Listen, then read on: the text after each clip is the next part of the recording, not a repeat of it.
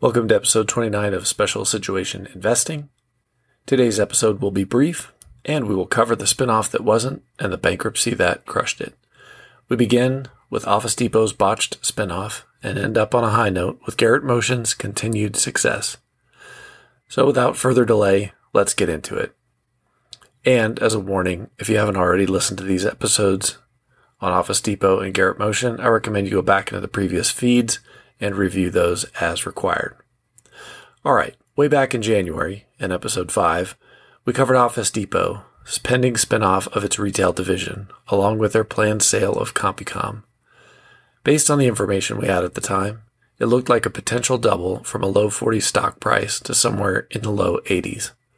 Office Depot had already received offers up to $2 billion for the retail division, which alone would have brought in as much cash as the company's total market cap and would have left the remaining business-to-business division well capitalized to pivot the company in a new direction.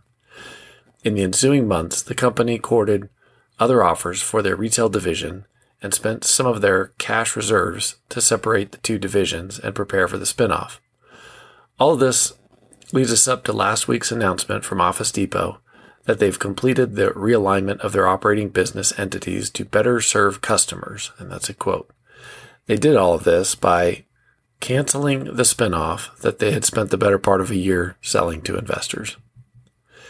This is the first time I have seen such a fully developed spinoff get canceled altogether, and quite predictably, the stock gapped down on the news Monday morning, trading as low as the high 20s for a period of time. Office Depot left open the possibility of a future spinoff in their most recent announcement, but now it remains for the individual investor to determine whether or not to hold the stock in hopes that the company follows through or sell and move on to a better opportunity. I, for one, haven't decided what to do with my shares. I guess I'll wait for the shock of the news to wear off before I make my next move. All right, with that painful update out of the way on Office Depot, let's move on to better news. Garrett Motion once again announced that not only are they on track, but that they're ahead of schedule in normalizing their capital structure. Garrett announced this week that they plan to fully redeem their Series B stock in full on 28 June. As a reminder, the Series B stock was their $800 million liability to Honeywell that came out of last year's bankruptcy proceedings. Rather than stick to the planned payback schedule, which would have allowed for minimum payments into the 2030s, the company absolutely crushed their repayment plan. To illustrate just how aggressive the repayment was, consider the fact that the company started trading post-bankruptcy in October of 2021, and that next week, only 8 months later, they will have repaid an $800 million debt to former parent Honeywell.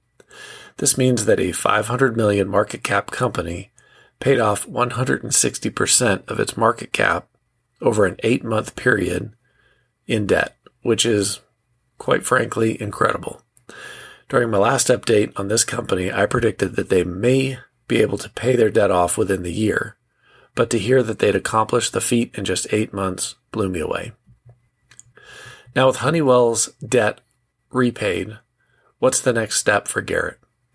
First off, they will probably look to convert the Series A preferred stock into common shares. This would allow the company to stop the Series A dividend from accumulating unpaid and draining their capital.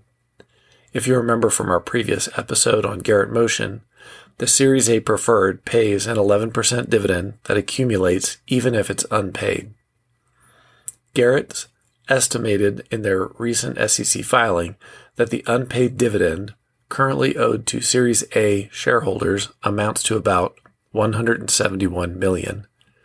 There are roughly 220 million shares of Series A outstanding at this time, which indicates a pending dividend payment of about 77 cents per share. For reference, GTXAP, which is the ticker symbol for Garrett's preferred shares, trades in the low $8 range at this time.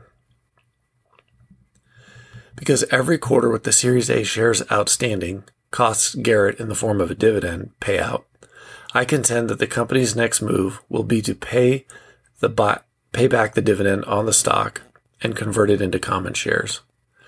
The next dividend pay date is 1 July, with 1 October being the next date after that. Again, given the fact that the company is producing such strong free cash flows, along with the fact that each dividend payment cost the company some of those cash flows, I wouldn't be surprised if they elected to pay out the dividend in July or in October, and then move to convert the Series A preferred into common shares. Once the conversion is complete, the company should begin trading closer to its peers in the turbocharger industry. We've covered this before, but Garrett's closest comp is BorgWarner. With $5 billion in debt, $1.3 billion in operating income, and an $8.5 billion market cap. Garrett Motion has, for contrast, about $1 billion in debt, $500 million of operating income, and a $500 million market cap. Understand that the market cap is actually closer to $2.3 billion for Garrett when you add back in the $260 million in preferred shares that trade, in addition to the 20 million common shares.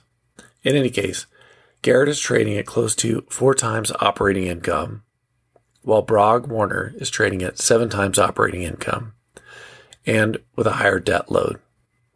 If Garrett Motion is revalued in line with BorgWarner, then I'd expect about a double in the share price from here, along with the dividend payout for the Series A preferred shareholders. In summary, it looks like Garrett Motion is still a good value, even from this point going forward. With that first step of the capital restructure normalization complete, they've paid off the $800 million in debt to Honeywell.